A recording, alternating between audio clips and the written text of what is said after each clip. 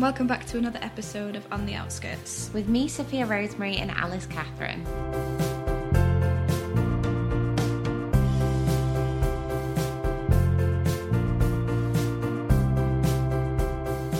So how have you been? Oh my god, I've not seen you in so long. It's been too long, I think. It's been a month, yeah. First of all, we just wanted to apologise for the extra week that you waited for the last episode. Yes. Glastonbury threw a little curveball our way, I think, didn't it? It's been a very busy month. Yeah, it was kind of like a non-existent weekend, and I think we just completely blanked it out of our calendars and out of the podcast calendar, which was whoops. There's something about Glastonbury, but it's probably the only place in the world that I actually switch off because I'm forced to. Completely.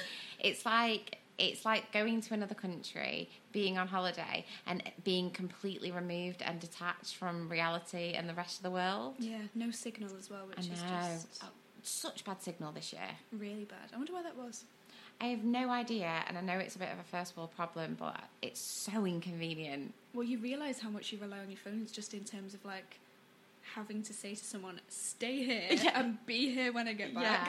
Yeah. And then as well, I think with Glastonbury, communication is key. So, like, you were at Glastonbury. Mm-hmm. Another one of my best mates was at Glastonbury. Didn't see anyone. No. And then I feel awful for it, but it was just too hard. Well, I think in the last episode, we might have been complaining about the fact that it was going to be rainy, and how wrong were we? So wrong, so naive, how foolish. It was an absolute scorcher, wasn't it? I don't want to complain about it. I don't want to be that guy, but I'm going to, if you know. it was my God. On the Saturday, I didn't leave our camping area until about 5 o'clock because I just thought, I don't think I've got the mental and physical capacity to put up with that heat. No, it was, I mean, I think it was pretty much 30 degrees every single day, wasn't it? Yeah.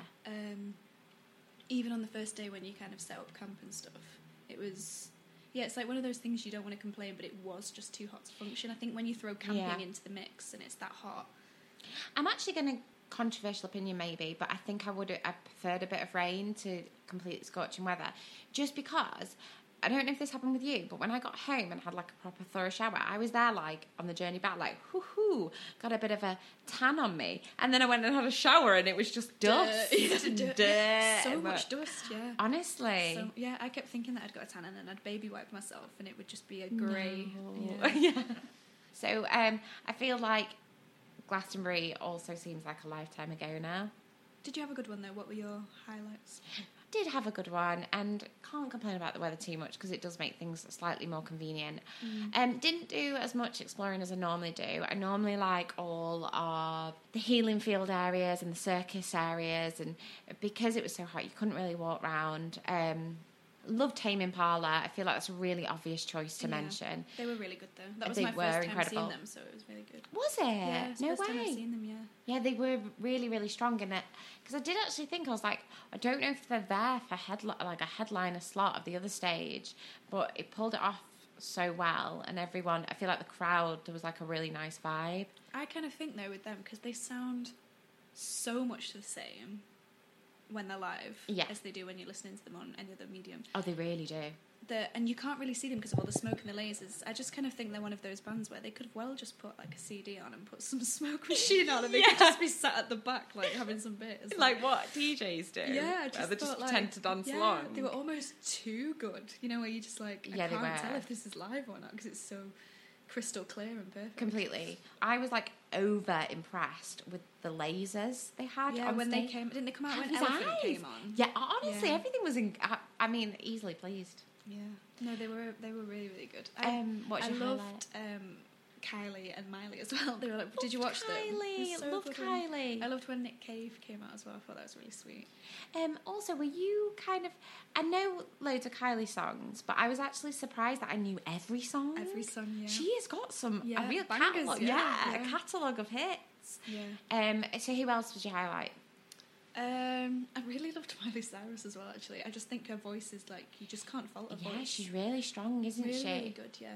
Secretly really enjoyed when Old Town Road came on as well. I think I literally watched the beginning of her and then I left. Scooted off, yeah. because I was quite right in the middle, kind of centre stage, but at the back. And when you kind of feel everybody coming in from the outskirts, Yeah.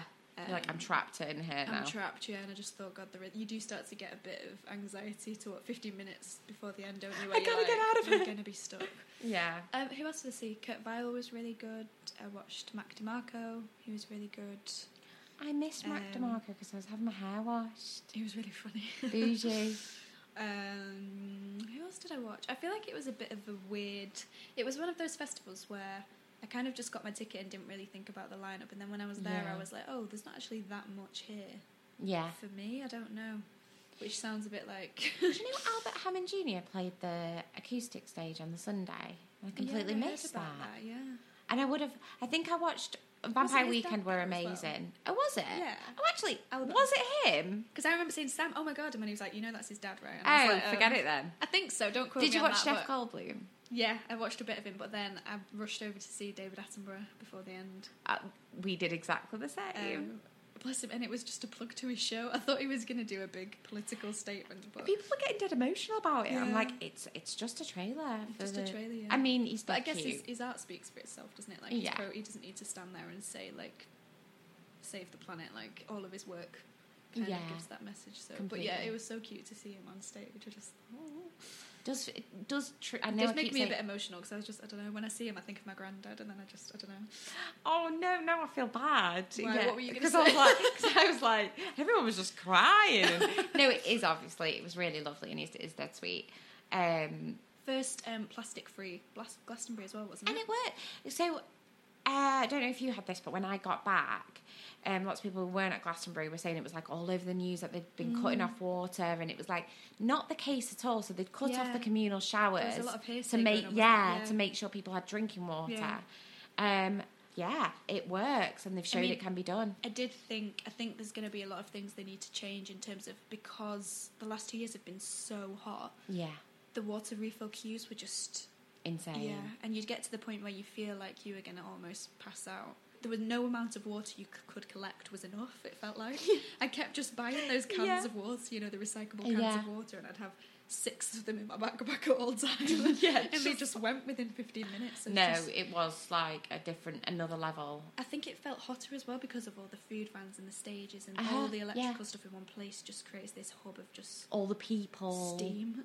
It was like flat heat, wasn't it? Yeah. I mean, I don't even know if that's like a thing, but that's how it felt, flat. There was just no relief, yeah. But all in all, a good one. So we moaned about it. Basically what's happened. No, it's very good, and if you've never been to Glastonbury, I actually think everyone should go to Glastonbury once. Yeah. I hate to be, again, that guy. Yeah. It's hard work, but it's definitely worth it. It's just not what you think, is it? So when it's all up, it's the same size as Bath. Or Bath. Bath, yeah. Depending on... Crazy. Where in the country it is huge. And one thing I seem to forget is how much walking you do. And I just can't seem to get the footwear right, no matter what I take. No, because you were saying you had sore feet when you were there. I think I just have the type of feet that swell up when it's hot. So no matter what shoes I wear, they just always rub. Why don't you get yourself some of those water retention socks? Yeah, I'll have to get some specially custom made ones. You could work them. Like some sort of Crocs or something. No. Everyone was walking around in sandals this year, and I just thought, how are you walking around in sandals? Me, I was doing that. I can't do that. I checked my steps each day, and we were averaging on about 30,000 a day. Yeah, it's a lot of steps. I just thought, it's a good workout. Do you know what, though? You say that, but I wore sandals the whole time, and I think, actually, I went the other way, because then on one of the days I tried to wear boots. My feet weren't getting in them full of no money. And then I tried my Converse that I've had for years, and that can pretty much walk on their own. They're that disgusting. And yeah, again, really uncomfortable. So I was trapped with sandals. Maybe that's the way that you have to have like your feet on show. You have to have them. They have to have a bit of air to them. Yeah. And then they don't get swollen and compressed. Basically, there's no footwear that works for that heat. No. I just can't spend another £40 on Compu plasters. Like, my feet were so ruined, destroyed. And then it's the aftermath as well. You know, like when you've got a really uncomfortable pair of shoes, it's that feeling of, oh, great. So even for the next week, even my most comfortable shoes are going to hurt. Yeah. That's what bugs me. I know. Anyway, I think we've hit a low point. Yeah. Why do we always go this way? I don't know. And not like old women. Other than Glastonbury, what else have you been up to? So, oh God, where do we even start? Well, we've both been ill, haven't we? That's what we should say. Yeah, for I the was past actually couple just, of I weeks. needed to cough then. Yeah. So if I do, I'm so sorry if I sound like... We can cut that out, don't we? Should we try and sound like husky and call like Phoebe from Friends? Bonnie Tyler's it. My sticky, sticky shoe. That is you at Glastonbury. my achy, breaky shoes. I feel like so much as... well, last time we did the podcast, we were saying that loads of new series were coming out, and sure enough, they did. So what have we got? We've got Stranger Things, Handmaid's Tale, Big Little Lies, and there's another one, Killing Eve. Killing Eve, yeah. Wow. I've finished Killing Eve. Me too. I binge-watched Stranger Things also recently. Me too. Loved it. Really love Maya Hawke, who I was watching the whole thing and thinking, God, she really looks like someone, And then I remembered it's Uma Thurman's daughter, but didn't also realise that Ethan Hawke was her dad. Yeah, good that, isn't and it? She is literally the mirror image of Uma She's Thurman gorgeous. in like the 90s films. Like, she looks just like her mum. She's absolutely gorgeous. And not only that, she can act. And Yeah. she seems like such a nice girl as well. When I've watched her in interviews and stuff, like, quite funny. Have you been on her Instagram? Yeah. Dead cool. Dead cool. Yeah, Just she gorgeous. seems like the type of girl that you'd want to be friends with. Yeah. So loved that, and I loved the storyline with her and is it Steve? How you think they're gonna get together, and you're kind of willing it on, and then it takes you in another less Completely cliche of a direction, which I really appreciate that. Although, can they please find love for Steve? I know. That's all I want in life. He's young. He's got time. He definitely does. He definitely does. His like character arc though has been like amazing, hasn't it? He's gone from being like this like Bit of a douche. yeah, and then he kind of got better, and now he's just completely lovable and a bit of a. I mean, I don't know if I've just forgotten about the other series a bit, but I loved how kind of 80s-tastic this one was in particular. Like, so many good outfits. Yeah, and, like, references. Soundtrack, references. It's just a real good binge watch. Don't want to ruin it for anyone that's not watched we won't the give it. but really sad as well. Really sad, but they did allude. Yeah, open-ended, wasn't it? Yeah, it was. Yeah. A friend of mine actually pointed something out, and now I can't unsee it. Not a single conversation that they had in Stranger Things wasn't an argument. And it's not. The whole thing is like bickering the whole way through. That's kind of the charm of Stranger Things. There's a bit of, I hate this word, banter. Yeah. But I was like, yeah, that is actually true. Every single conversation was just an argument. And I find Max a little bit, she really is negative to her boyfriend, whose name I can't remember. No, I can't remember his name either. But honestly, like, give the guy a break. Do you know who? I feel like they're trying to really kind of pinpoint that difficult teenage girl phase, though. Where when they do that whole shopping mall spree thing, where they're like, but his firework idea was it was a stroke of genius. Winona Ryder won the show for me, though. Stole the show for me, should I say? Oh, she's great. She was so funny in this series, more than any other series. I think I really, really liked her.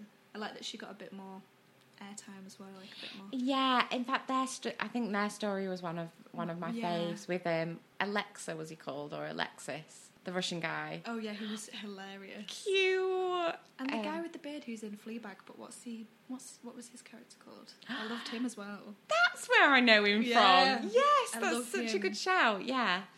When they're in the back of the car and they're like, "You guys have not had sex yet," and they're just both laughing. I love that bit. Yeah. So there's been Stranger Things. I feel like I need to have written down all of these series because there's too many. Oh, Handmaid's Tale. Let's discuss that a bit because we discussed it before we started recording, didn't we? We've both been watching it. I mean, as always, bleak, but fab soundtrack. I think we were saying just before this, we were having a chat about it, weren't we? And saying that there's maybe we're kind of it's very bleak to the point where you want a bit of action, you need a bit of hope at this point, where it's very like up and down. She's got like a segue in somewhere, and then no, it's not. Or I don't know. It's just a bit. Yeah, and I get like a sense of it losing its way a bit. So I guess when Serena started changing, it was kind of going to be that thing of like women uprising, which is the whole kind of like undertone of the book, isn't it? Or the series even. And then we've gone a different direction again. So I'm just a bit like, well, yeah, like you said, like there's no hope. Like I don't really understand where we're going with this and what's going to happen. And I don't know if that's the point, if they're just trying to make it so bleak and hopeless, and then in the last few episodes there's going to be a big, like, uprising type of thing. Yeah.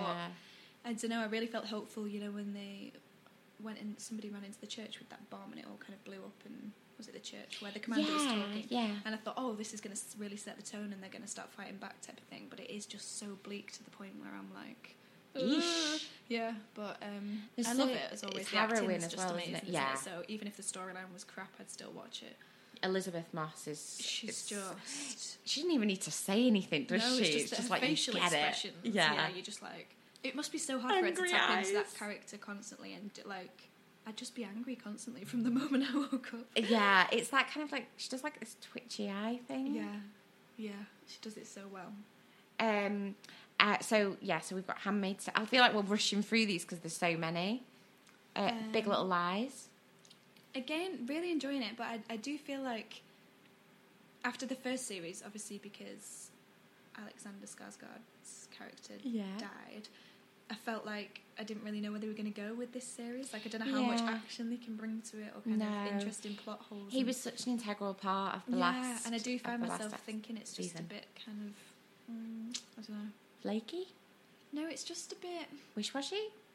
I'm coming up with these really obscure it's not negative... Like, I don't know, I just don't... There's no particular... It's all just very kind of... It is just about their lives, isn't it? And yeah, although I do love the whole Meryl Streep, Nicole Kidman storyline, her kind of fighting for her kids, and how she's kind of she's going to have to sort of... Because she's a bit of a wallflower, wasn't she? Even towards the end of the last one, she didn't really... Even though she left Alexander Skarsgård, she didn't have that oomph, and now it's sort of come to this point where she's going to have a bit of fight in her. Yeah. I will also say as well that Zoe Kravitz is just one of the most beautiful women. Yeah. Like, she's one of those women where I watch it and I can't even remember what's happened in the scene because I'm just looking at her face. She's so hot. She's so beautiful. Yeah, she is, isn't she? Yeah, I'm just obsessed with her, and a really good actress as well. And she's got a really kind face as well. Such a kind face, yeah. We've done a lot of girl crushing, haven't we? We have, yeah. Which is nice. And then who can forget Killing Eve? The ultimate have you watched girl it till crush. The end? Yes, I have. Are all their episodes out now? Yeah. No, they all came out in one go. What do you think of the ending? Not what I was expecting. No. Kind of found the whole... I'm not going to lie, I thought the whole season was really silly and just really... It just didn't make any sense. It didn't... it was just odd. Phoebe Waller-Bridge didn't write that last one, though, did she? Did she not? I don't know if I've heard that somewhere. Don't quote me on that. I thought Maybe. she did. Or she's not going to write the next one. Okay. Are you quick time Googling this? Yeah, well, I heard that she'd stepped away from it, but I'm not sure if she wrote There one. can't be another one, surely. I mean, I don't want to give it away for anyone, so I won't say anything else, but there can't be a third season, surely. Yeah, I thought she did write it, and so now I love her writing 100%, but yeah, there was something about the storyline in this one which just didn't do it for me. And then there was that... Well, an article's just come up saying Killing Eve season 2 is as good as ever, even without Phoebe Waller-Bridge. So maybe she didn't. There you go. Which would make total sense. Makes sense. Yeah, it does. Even though I still thought it had the same tone to it, and it was completely, but it was just silly. Missing, yeah, but then the last episode, well, the last scene anyway, I thought was like kind of inspired. Like I loved it. I thought, yeah that's a great ending. Because it's what you would expect it to do. Like, you don't expect it to just suddenly turn into this soft, gushy, like that's not how sociopaths work. Like, no, and it was all just a bit like, haven't we missed the point? Weren't we chasing her down? Exactly. Yeah. I thought the ending was good. So aside from all the obvious series that we've just kind of briefly touched on, is there anything that you've been reading or watching, or have you been doing that care to share? I watched The Act, which I haven't heard been raved about much at all.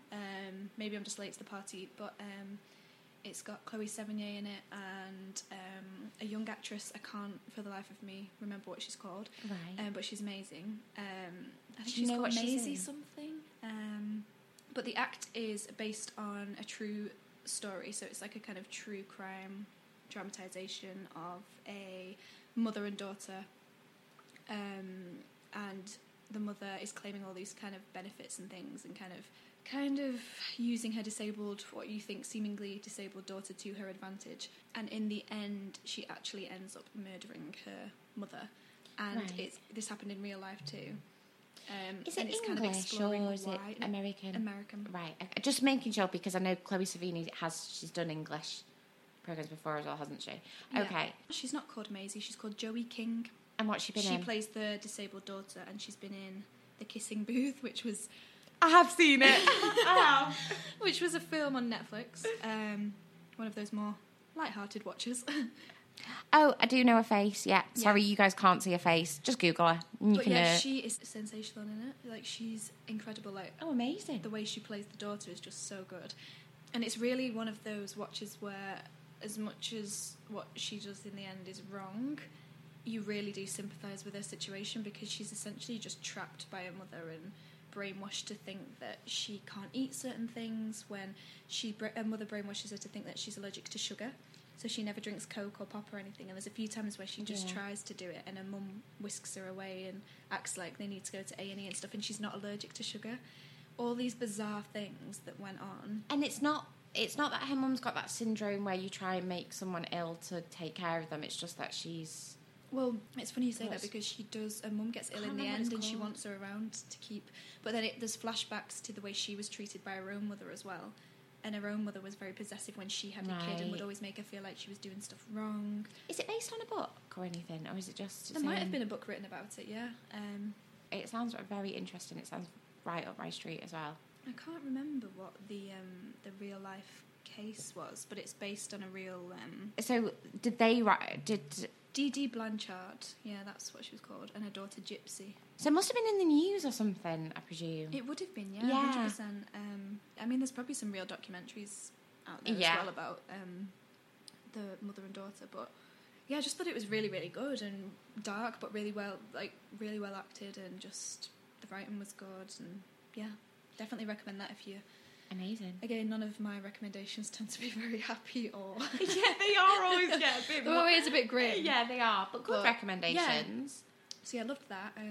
What else have I been up to? I went on a press trip with Chanel Beauty, which sounds like such a dickhead thing to say out loud. It's amazing. But I was so happy and so excited to be asked to go on it. And it was just, honestly... such an amazing trip. It was the first... How long did you go for? Was it 2 days or...? It was 2 nights, yeah. Right. So, yeah, it was just such a nice time. And what was I going to say? Yeah, I thought it was quite a prevalent thing to talk about in this episode, because it was the first thing that I've done that was kind of on my own. I mean, I don't know if I've been vocal about it on my channels and stuff before in the past, but I do find... especially kind of blogger and influence events quite intimidating, and I think I've always kind of just tagged along if there's someone there that I know. It's like a safety blanket though, isn't it? Just trying to go with someone you know. I think 100%. So I felt quite proud of myself for going and not kind of chickening out, and because it's an intimidating atmosphere as well when you're with people that write for bloody Vogue and Chanel Beauty and all those things. And when you've not organised a single thing yourself, so you really don't know what to expect. Yeah, it is. It can be very anxious inducing. Yeah. I don't know, I've always had a sense of imposter syndrome to an extent, and I think there is something so bizarre about, especially with bloggers, I think, because most of your life is not glamorous. So, I mean, for me anyway, like, it's just normal, mundane things, working on my laptop. So then when you kind of shift into that, what's seemingly another world a little bit, it is very hard to adjust. And possibly the world that if you don't work in the industry we work in, you probably think it's like all the time, like very glamorous. And it's not, no. Yeah, and it's not like that. So, yeah, I get that. I felt glamorous the whole time. It was very, very good. Very chic, darling. And how long were you there for? Sorry. 2 nights, yeah. But I feel like I keep amount of time as well. talking to you about the canapes on this boat, but they go on. They were sensational. I thought, if there's not going to be much food, maybe just drinks. There was so much good food. Sensational. Excellent. I was in my element. Every time I turned around, there was another Frenchman behind me with a tray of, like, something on a cocktail You want to stick. keep them rolling, don't keep you? them rolling, keep them coming my way. So yeah, it's giving me lots of ideas. There's nothing worse than when you refuse a canapé and then you realise later on in the evening that there's no food, and you think, oh, I wish I'd just taken that. Or if you do what I did and accept every canapé, and then there is more food that's so by that point you just feel like a beach whale. Just about getting your canapé balance right, basically. It's difficult. It's not easy to do. Such a first world problem, isn't it? I love how we keep using canapés as well. I know. It can sound like such canapés. Yeah, like canapés in abundance. Nibbles. Anyway, moving on from that, is there anything exciting that you've been up to, or anything to report? Anything new? Nothing necessarily like super exciting. I've started a book called Reasons to be Cheerful by Nina Stibbe. I think her second name is it's Stibbe, so I don't know if I'm pronouncing that right. Really, really funny book. Really enjoying it. It's basically from the eyes of a character called Lizzie in the 80s, and it's just, you can completely see it becoming a comedy. It's just all about her life and her family and her friends. It's taken me a while to read it though, but I don't want that to seem like a bad thing against the book. It's just, you know, I'm in one of those reading ruts at the minute. Like sometimes I feel like I can read like two books a week, and at the minute I'm a bit kind of like having to really force myself to read it. But when I am, I'm loving it.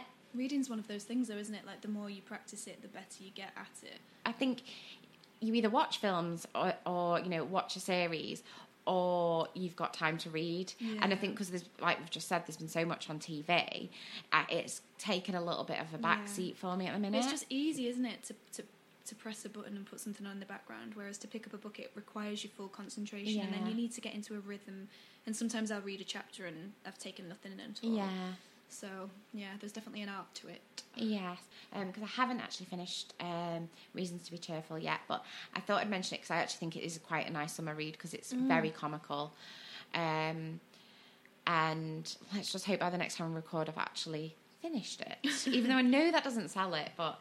some books are just a little bit more testing though, aren't they? Like the structure of them is a bit more... Well, the last book I read as well was a book called The Dreamers by Karen Thompson Walker. Is that their film? What the film's based on now? No, it's not, but I thought I recognised the title. I think that title's been used a few times. Yeah. I think it's The Dreamers. I would highly recommend it. It's a very tense book. Really leaves you on the edge of your seat. She's really good at setting a scene. What's it about, that one? It's basically about the small town in California. And I think I've heard of this actually. There's like a mysterious illness that makes people fall asleep. So the whole town is dropping like flies from this illness, and no one knows what's going on in these people's... They can tell they're dreaming from their brain activity, but no one knows what they're dreaming of or what's made them fall asleep. And it's so weird because not a lot particularly happens in the book. It's just very atmospheric. So I think because I've gone from that, which was, you know, quite a compelling read, to something light-hearted, I'm just finding the shift a little bit strange. Yeah, that's true actually. I didn't think of that. Yeah. And then... Like your last read can affect your next read. Yeah, you need to kind of do it smoothly, don't you? Maybe you need to like get all your books that are on your reading list and line them up kind of... Yeah. And see which way you go. Yeah. Because I think you do that. Like, I've done that before where I read a particular book and then you're still craving something that's of a similar kind of... That genre. Yeah. I also watched an amazing documentary yesterday called Feminists, What Were They Thinking? Have you watched it? Because you'll love it. No, when was this on? So I think it's new to Netflix because I've never seen it before, and a friend recommended it to me. Funnily enough, she recommended it to me off the back of our last podcast on women's health. And it's basically about the feminist movement in the 70s and where that, because that was kind of the beginning of it. And it takes all these women who were like quite poignant in that the creation of the feminist movement. And it interviews them now, in 2017 it said, and it basically, they talk about their lives and to, sort of being brought up in the 50s and 60s, and at what point did they realise actually what was kind of like the changing point? Why did the movement of feminists need to happen? Yeah. And it's really interesting. And I would wholeheartedly recommend it. Ooh, I'll put that on my watch list for this weekend then. Yeah, it was beautiful. To watch. A really inspiring watch.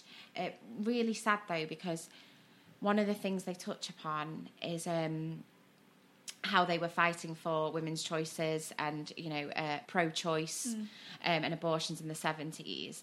And because this documentary was made in 2017, they were talking about how powerful it is that women have the choice to be able to have abortions. And it really made me cry, because obviously fast forward 2 years later, and you've got abortion bans again, and we're protesting for the same things that they were. So I think it was a really powerful watch. It does feel a little bit at the minute with kind of the political landscape and stuff, like we are a little bit stuck in time, like we've gone back in time a little bit, and 100%. We're just really stagnant with it all, like just in terms of like who's in power and the opinions that are blowing up online, and it's just it is such a strange time to live in, I think. 100%. I think we'll look back on this period in time and just want to know, where are we going wrong? I don't even know where you'd begin. It's just, I think someone was saying on the radio the other day, especially about like British politics, that we're going through like a political midlife crisis. Oh yeah, exactly. And it does feel like that, like that sense of just being stuck in time where we're but all these really extreme opinions being thrown at you. It's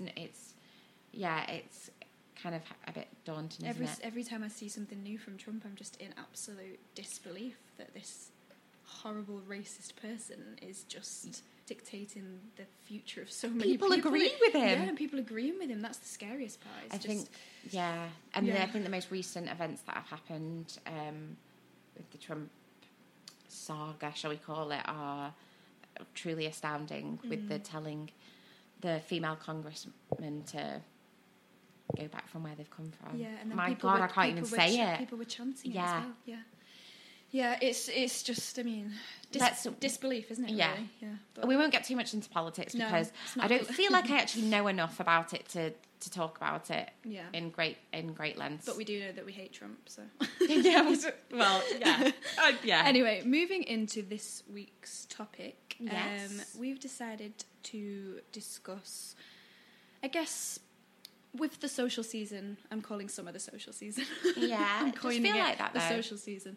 Obviously, Christmas is a very social season as well, but it definitely feels like one of those times of year where you feel as though you're invited to more things, there's more pressure to be outside and to be around... Make plans. Yeah, be around friends and festivals. Family. 100%.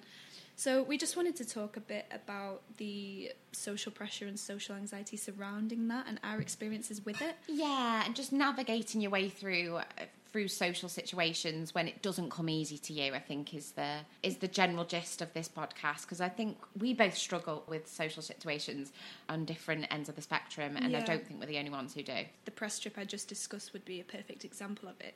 One of those situations where it's for my job, and it was obviously for such an amazing brand, and there's a huge part of me that's excited and that wants to go, but then there's also this part of me that the night before is like... pulling you back. Yeah, what have I done? I'm scared I'm going to say the wrong thing, I'm going to mess up or, ruin my career. Like, there's just always this part of me that's a bit like... Well, it's social anxiety, and it's something that I've suffered with on and off for a long time, I think, but it's definitely got better as I've sort of come into this job, because I think you are pushed into situations where you have to meet different people all the time, and you definitely learn to get better at dealing with it, I think. And you wouldn't necessarily be comfortable in, but you feel like you almost have a duty to do it because it's your job, and you've and not just for that reason, because you would enjoy it if you were in it, but it's just the taking the first It's the fear leap. element, isn't it, that always holds people back, I think. Anyway, should we start at the beginning? Just to give people a sense of us, because people listening to this will never have socialised with us. Yeah, unless they've listened to the other episodes. Yeah. Then thank you. Yeah. So, would you say you're a social person / what would you say your personality type is like in general?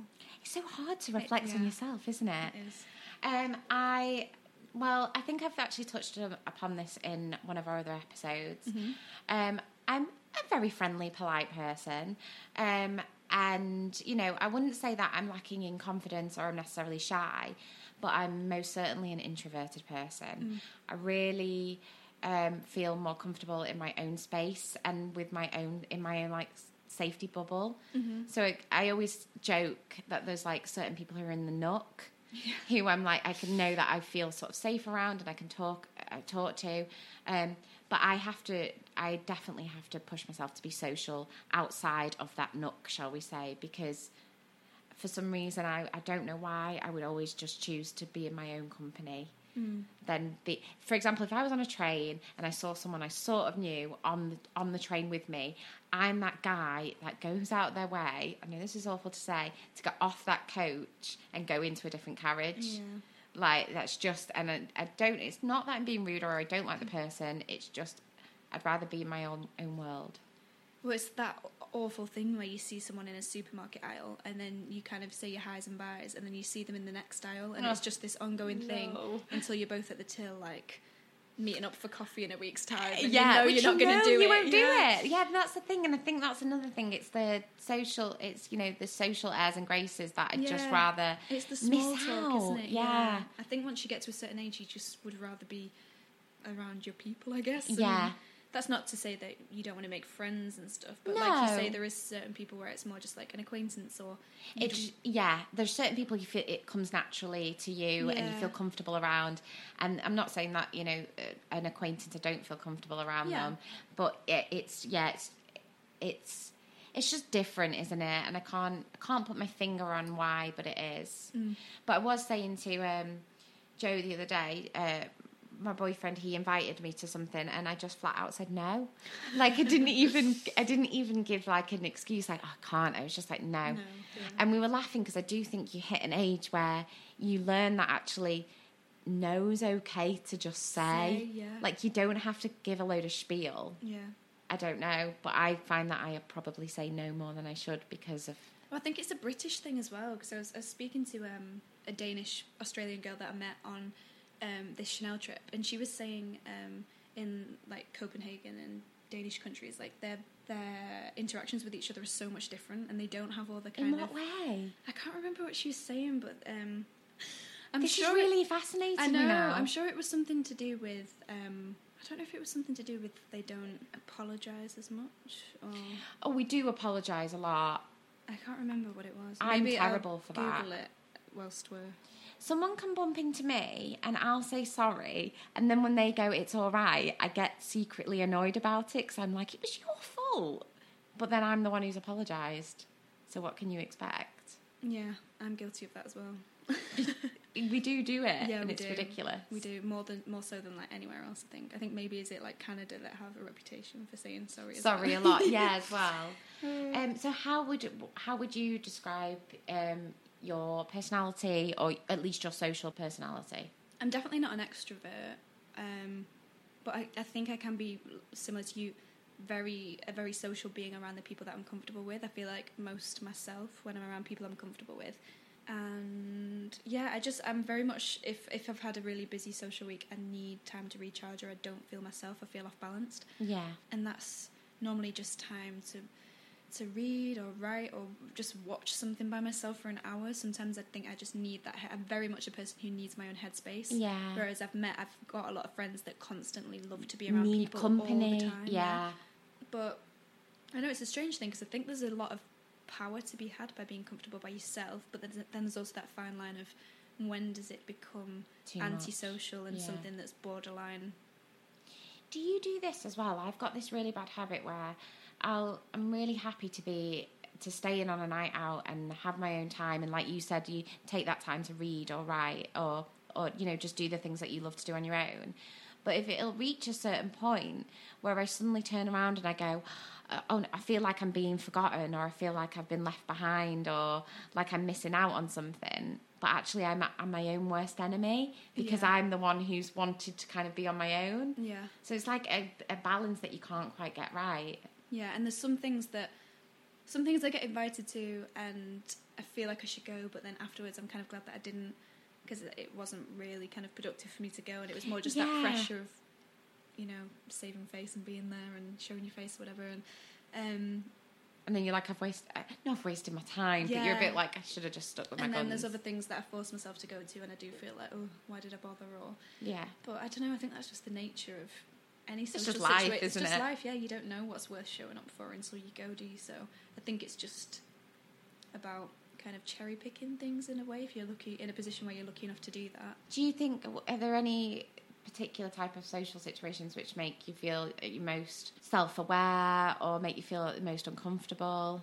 Big kind of work events and things like that intimidate me massively, especially where I know that I'm meeting a lot of people that I've maybe know from the internet but I've not met in real life. Yeah. They intimidate me massively, just because I think when you have a sort of like public platform or a persona or whatever, you feel like people have certain expectations of what you're like, maybe. Yeah. And you constantly feel like you don't like stand up to that. Match up to it, yeah. Yeah. And you touched on it before, and I know I suffer from this really badly, and I've written about it before on my blog, imposter syndrome. Oh. Whenever I'm at like a work event or a press trip or anything like that, there's that part of me that's just constantly got that sense of I don't belong. Do you do this as well, where you think everyone else already knows each other? Yeah. And you're the odd one out? 100%, yeah. Why do we do that? I don't know. Where have we got that sort of perception from, that we're a stranger in a room and yet we're the odd anomaly there? Do you think that's a predominantly female thing, imposter syndrome, or do you think a lot of men struggle with that as well? Because no idea. I don't speak to any men that mention that to me, whereas it always seems to be the women in my life that feel like they don't deserve the ticket to where they've worked to get to. Yeah, and I think as well, I mean, I don't want to generalise, but I just don't think, I mean, just going off my own experience with, say, like Joe or, you know, a boy that I'm close to, I don't think they think that way. Like, I don't think Joe doesn't over-worry like I over-worry or overthink things. He'll just kind of go with the flow a bit more. Go with the flow, yeah. I don't know, I guess it's sort of a product of the way that the internet is heading as well. I mean, with all the cancel culture type stuff, you know. You have to feel like you watch your back a bit more. Yeah. And you have to edit water yourself. down. Yeah, and you almost feel like you then have to do that at events and things. Like, you don't want to be your full self straight away just in case it doesn't... Because, I mean, especially with my platform and Instagram and stuff, I think people are sometimes a little bit surprised when they meet me that I'm not, like, serious. I'm quite not serious and a bit silly. And, which is bizarre, really. But I guess I don't really put that out, though, as much as maybe that's the side of myself I kind of keep for real life in myself, which, I don't think it's important to show every side of yourself online. It's just... Yeah, it's funny that you say that, because I was having a conversation about this kind of, and I hate to go on a bit of a tangent here, we'll go back to the social... Well, this is kind of about social situations. My sister was talking about, about how... our jobs are to sort of share our lives, and how, that's kind of admirable that I do that. And then I kind of like, I mean, not to downplay myself, but I was saying, I mean, I show my outfits and, things I like or have possibly been doing. But I think the big things like family and, friends, I don't actually share that much on my Instagram. Yeah. So it's funny how we think people are sharing their worlds with us, but fundamentally, we're not really. We're showing snippets of it. I mean, I know we're all acutely aware of that, but... And I think that's sort of what's become popular recently, is this sort of blogger / you're a kind of reality person as well, because you're showing every moment of your day constantly, or you're vlogging it or whatever, showing the behind the scenes and stuff. And I don't know, to me, I admire people that do it, and I've got such an interest in watching how other people work and kind of curate content and stuff like that, because I just find it fascinating. But to me, when I was doing it, it almost felt like I was having to prove that I was working behind what I was showing online. Like, are my blog posts and content not enough? Do you know what I mean? I just thought I don't want to have to write the blog post and then vlog me writing the blog post and saying the thought process behind it. I don't know. I just felt like, to me, it was too much going on, and then I felt like I was sort of not doing anything well. So I'd much rather just stick to the stuff that I know I can do well, and just kind of have faith that that's enough. Yeah, it's that typical millennial thing of having to say you're busy all the time. Yeah. And when you don't have to prove that to anyone. Yeah. Do you think that we've kind of become lazy with being social because of social media? Oh yeah, 100%. Yeah, we have, yeah. I've actively had people say to me in real life, like, oh, I'm not going to ask you how you are because I've seen it all online. Completely. Or they'll go, it's like, really weird that I know this about you, but... Like, you've seen a fraction. Like, yeah. And that's scary, because that makes me think that, people are going to become sort of secluded very easily. Because people just have a big assumption that people are fine when they're not. And that's so problematic as well. Yeah, that's such a good point. I've never thought about that before, because I've had exactly the same. Or they'll say, oh, I know this is weird, but how was X, Y, or Z, and you're like, it's weird. It's like we don't know what to do with the information we see on social media. Yeah. Do we think we know someone, or do we think we're only seeing a portion of them and therefore can't really talk to them about it? And it is weird. It's a strange one. I do sort of think that we will look back at this point of history and think it was a bit bizarre how much we all thought we needed to share. Not in terms of like... Yeah.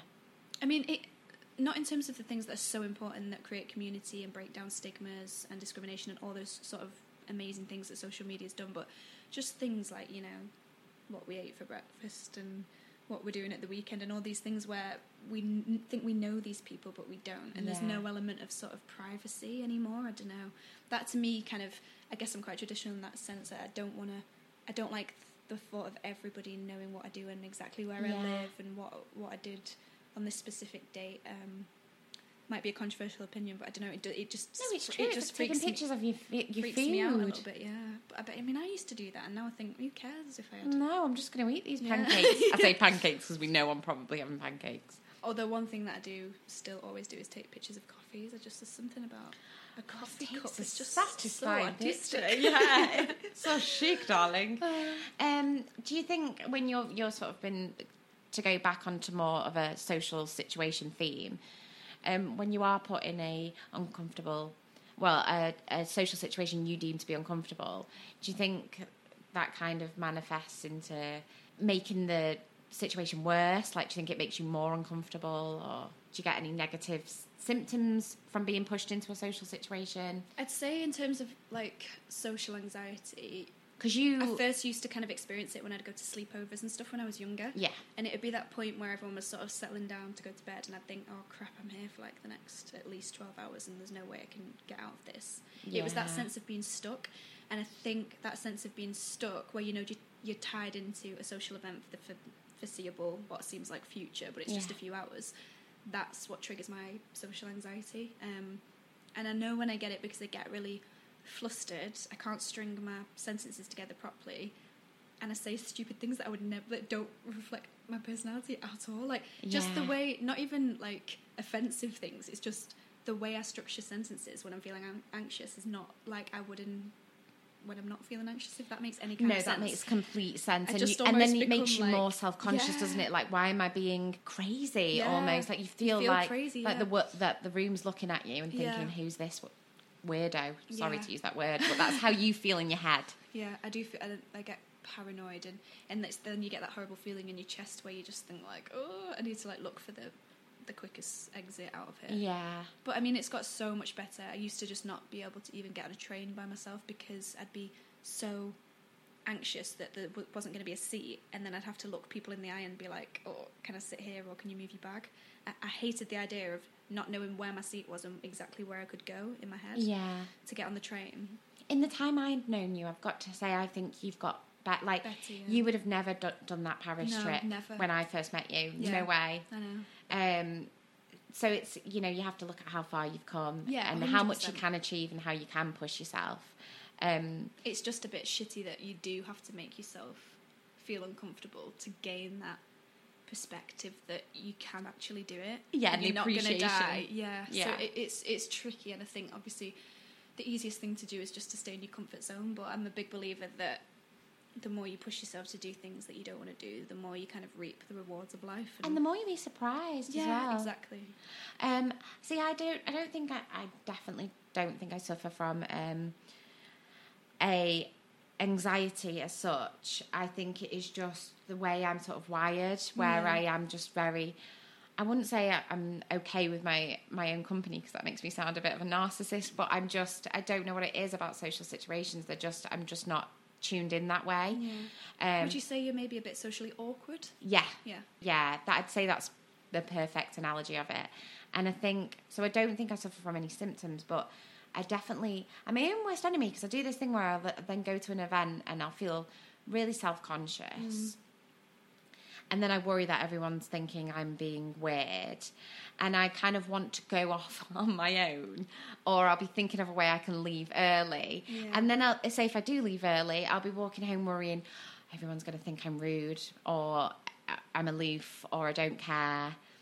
and it's not the case. It's just, I'm my own worst enemy with it. Yeah. And I was saying to you, like, before we started recording, I'm terrible for doing this thing where I'll have a conversation with someone that I'll bump into. I'll want to hear about them and I'll let them talk about them. And then when they turn it on to me and go, so what have you been up to? Because I'm ready to cut the conversation short, I just kind of go, oh, nothing really. Yeah. Okay, well, I'll see you later. It's terrible, Yeah. but I do it. And then I walk away and I think, gosh, I hope they don't think I was rude. Well, that's the whole thing, isn't it? It does make you so much more in tune with, was that person actually being rude, or did they just have a bad day? Are they suffering with social anxiety? Like, there's all these layers of sort of social interactions that I guess we just don't, that we almost, like, we take things for granted a bit, and we're so quick to just label people and judge them, I think. And I think having suffered with different levels of anxiety and social anxiety and things like that, it does make me, the one good thing is it does make me more empathetic to people that are suffering as well. When I'm in situations where people are like, oh God, she was a bit rude. And I'm just like, come on guys, like, we don't know what kind of day she had. And so like, when people are so quick to say celebrities are rude or they're this or they're that after meeting them once, I just think, come on, like, that's you not don't a proper, know what they're going through. Like, someone could be going through, like, that's not a proper insight into that person. They've had a bad situation with their family and they're still having to show up at this event. Like, you just don't know. So I think you do have to give people the benefit of the doubt, I think. But I think in general, as a society, we're becoming more open about things, aren't we, and more accepting, hopefully.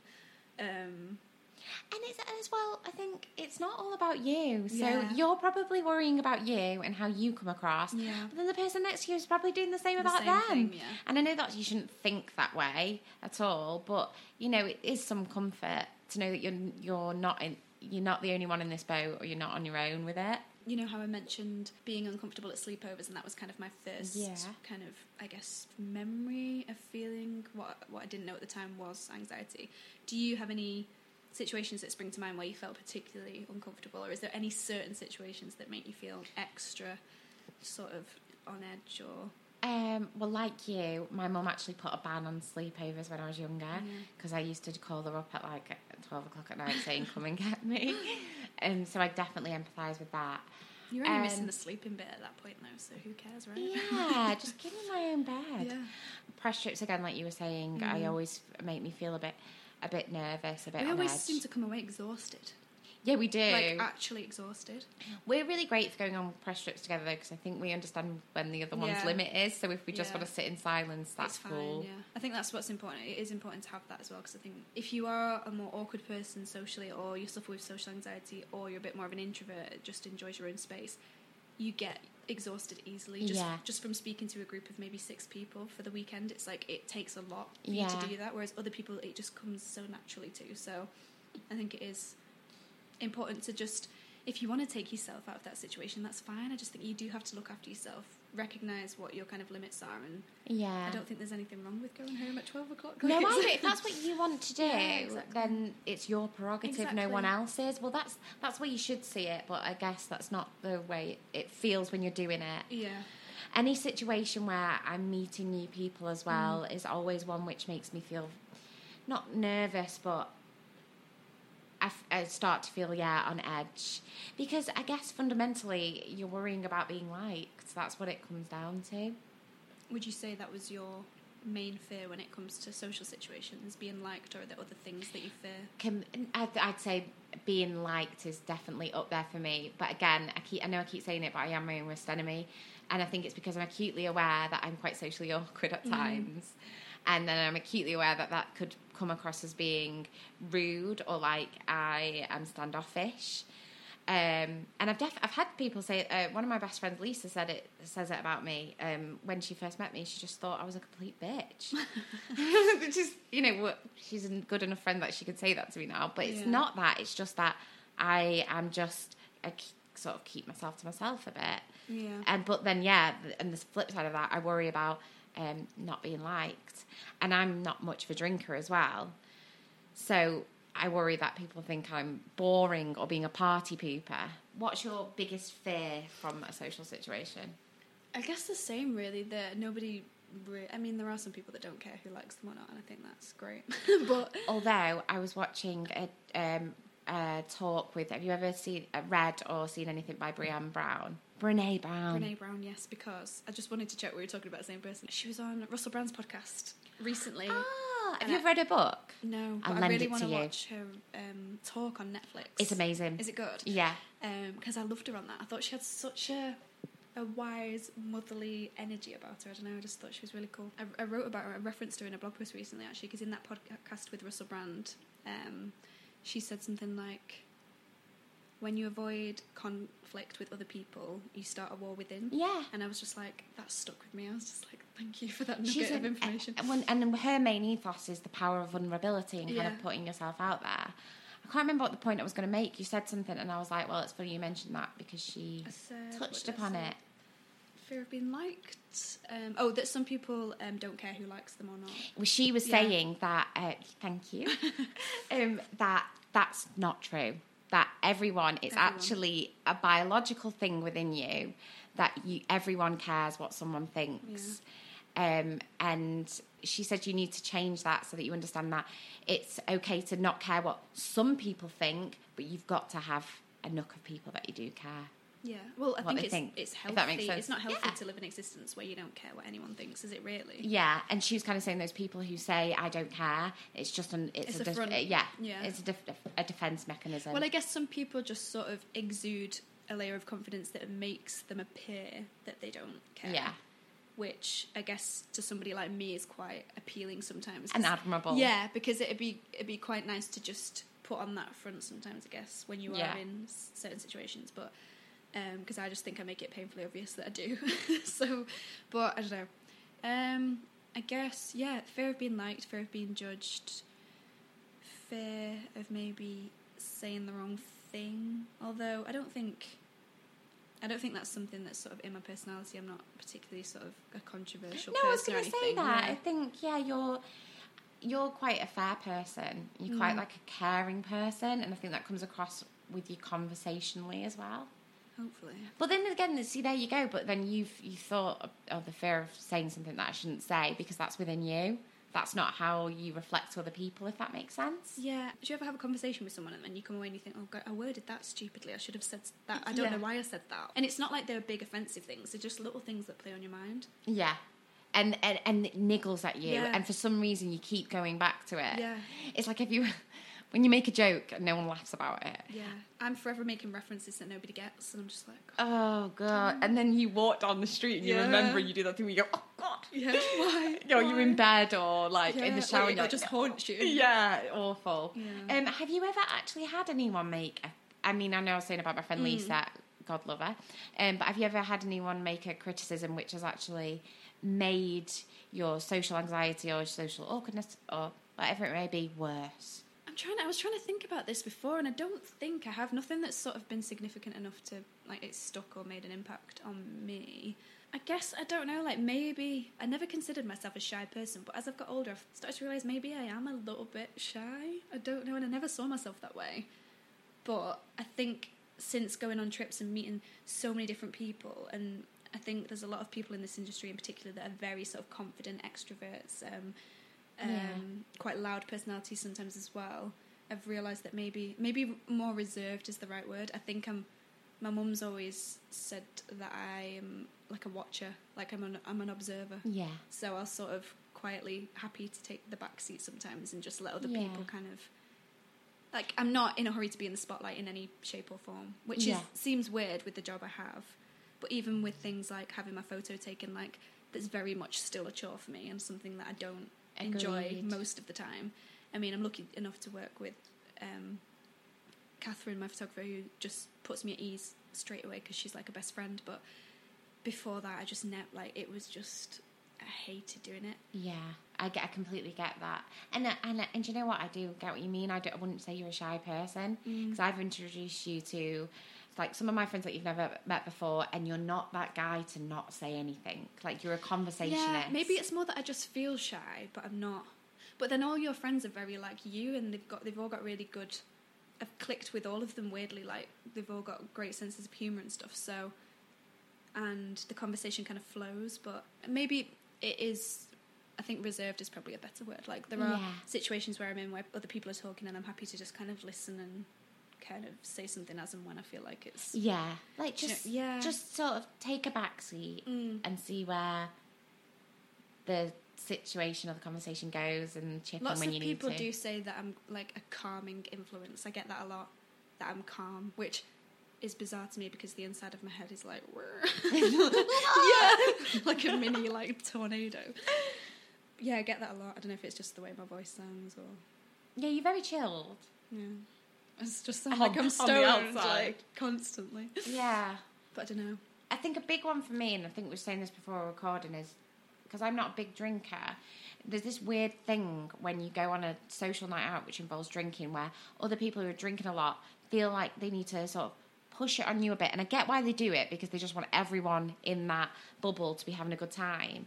But then you'll get it where it's like, oh, you'll kind of be referenced as being maybe boring. Do you think that's just an age thing, though? Because I used to drink a lot, and I've drunk a lot in my past. And I think you have as well, like, especially, like, you know, throughout uni and all those kind of nights and things. Like, I definitely love to drink then.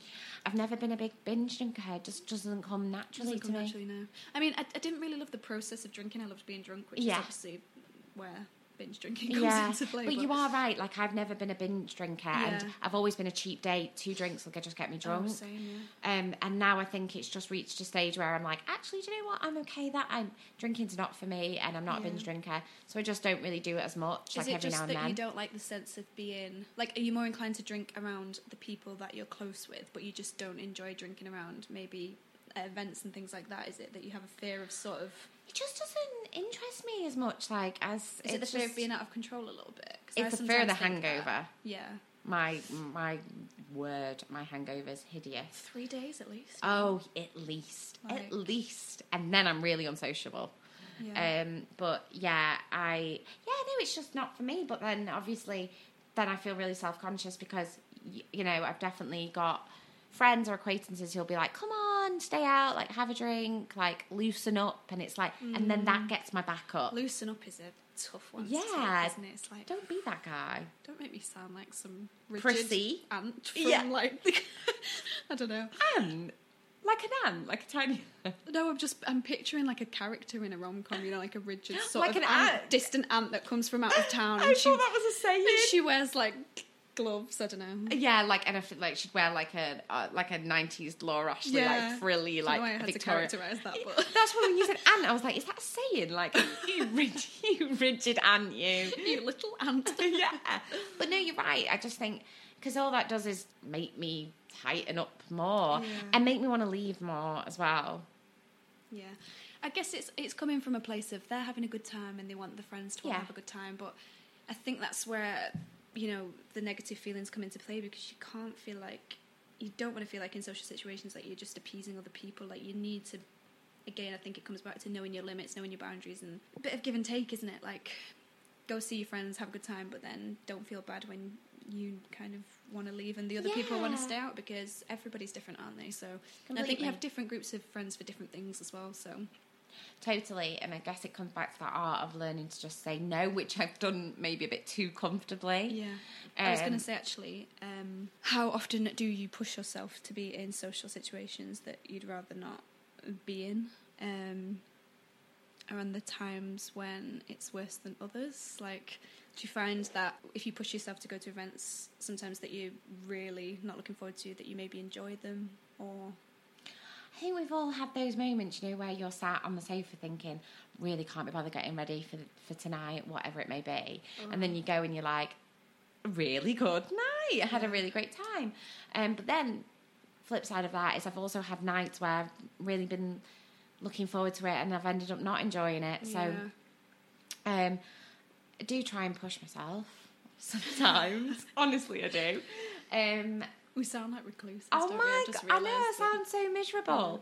No, I try and make an effort. This will just be us in like a shed somewhere in the outback, just us two living in a little shed with like. We stop making an effort. I'm picturing watering cans, and I don't know why. Watering cans and cats and all of those lonely cliches. Like with Nail and I kind of vibe. Yeah, just like us locked up, just going insane. Yeah. Yeah, I do. Oh, I think I sound more miserable than you do. I think you sound kind of cool from this. I think I just sound like an arsehole. I do try and push myself. Yeah. And I do think more often than not, I'll get there and I'll have a really good time. But I do think I have my limits where I'm like, yeah, I'm gonna go now, and that's it. It's weird, isn't it? Because some nights out, I really get into, and I feel like I'm almost like, not leading the night out, but there's a certain energy where you feel You're like a party gal. Everyone's like, yay, and you're all like feeding off each other's energy. And then I feel like there's some nights where I'm just not on that. It's a dud. I'm just not there, like mentally. I don't know what it is, and it's one of those things where when I have a really good night out, I then crave another one. But when I have a really shit night out, where I'm just like glad to be home again and take my makeup off, I just think, oh God, never again. Yeah, and that's where it's difficult, isn't it? Yeah, I think a big one as well, and I know we've touched on this a few times already, is work events. I think they're the ones that I really push myself to do. Definitely ones where, there's like an overnight stay and you're thinking in your head like, oh, I don't know if I want to do this, I don't know what to expect. And then you do it and you're like, that wasn't so hard, and it wasn't so bad, it was actually a really nice time. Yeah. And you meet so many lovely people as well through doing that, and it really does. I definitely think like it's a very supportive industry for the most part. Like the people you meet, and to meet people that are like-minded and stuff is half the battle. When you're going to go somewhere where there's going to be like-minded people, I think that's a great tip if you are feeling if you do suffer with social anxieties, put yourself in situations where you kind of guaranteed to get something positive from it, whether you enjoy it or not, if that makes sense. Yeah, no, I would agree with that. Like, you don't have to go to every event or night out and it be the best night ever with all, like-minded favourite people. But just like make it what you want it to be. Yeah. Speak to who you want to speak to. Or just go for the canapes. Which, I mean, every time. Food is high on my priority of why I will go somewhere. Yeah. I'm not going to lie. It's weirdly the thing I remember about most events. Like, oh yeah, they had this drink or this food. And I don't know what food is a highlight. I'm a greedy pig. Yeah. So yeah, I guess we should wrap things up. We have waffled on for a long time now, haven't we? Yeah. Any tips? I feel like that sounds patronising, I don't mean it to. No, but anything that you would say to yourself or someone else who struggles with social situations? I think we were both talking before this, and we both agreed that compliments was a big thing, and it's such a small thing that you can do for somebody, but it makes such a difference. It's a really good icebreaker if you compliment someone, I like your dress, or I love this piece of writing you did last week. Something like that is always going to get you off to a good start with somebody and give you a bit of conversation. Obviously, don't be fake. No, don't be fake. But yeah, and then I think also texting somebody or messaging them after you've met up with them and saying, oh, it was great to see you, or we should hang out again sometime, or loved that chat, it was so nice to meet you finally. Stuff like that really kind of, if you can sort of tell that maybe somebody felt a bit anxious, it just gives them that reinforcement that they need. And you're cool, you're doing good. And it doesn't cost you anything to do that and just be nice to people. So, as kind of patronising as it sounds, just kindness goes a long way, doesn't it? It does. I think as well, there's nothing more lovely, if you've met someone before, when they come up to you and start a conversation and they remember something you've said last time. It's so lovely. Oh, it's like an aphrodisiac, isn't it? It's like you are my... Yeah. Especially when it's something really specific, you're just like, God damn it. What a great person. Yeah. And I think as well, just be... You've said this about kindness, but also be kind to yourself. Like, stop being so self-critical. You're not... What are the odds that you'll walk into a room and that entire room are going to instantly hate you when you've not even done it, or think you're weird? Yeah. Like, and I'm saying this, but I'm the worst on myself for this. Cartwheel into the room in a sort of panda onesie, then I don't think anybody. Even then, I'd probably be like, "Woo! Oh, the entertainment's arrived."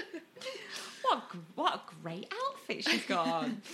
I think when I was doing a bit of research on this topic as well, one of the things that came up was that sometimes somebody who comes across as maybe a bit disinterested or rude is often maybe just suffering with anxiety. Completely. Or they've got something on their mind, like we said before with celebrities and stuff. I just think we do just have to be a bit more open-minded about people and not judge people off the first time of meeting them as well, because I wouldn't want anybody to judge me off the first time of meeting me. Because, like I say, I can be a bit more reserved sometimes, and there are times if I am feeling anxious where I'm not as chatty and maybe I don't ask enough questions and things, but it doesn't mean that I don't want to. Or you don't care. No, and, you know, the truth of the matter is that I've probably beaten myself up afterwards for not feeling like I was enough in that situation. Yeah. So I think just to be open-minded, kind, and don't pay a overthink compliment, it. because it doesn't cost anything just to give someone a compliment, does it? And you never know, like, how much that's going to mean to someone as well. Yeah. Aww, I love it when we end on a really, like, wholesome note. Wholesome note, yeah. So, as always, do let us know what you thought of this episode or any other episodes, or if there's anything you'd like us to talk about, and we'll check in with you again in a few weeks. See you soon. Bye.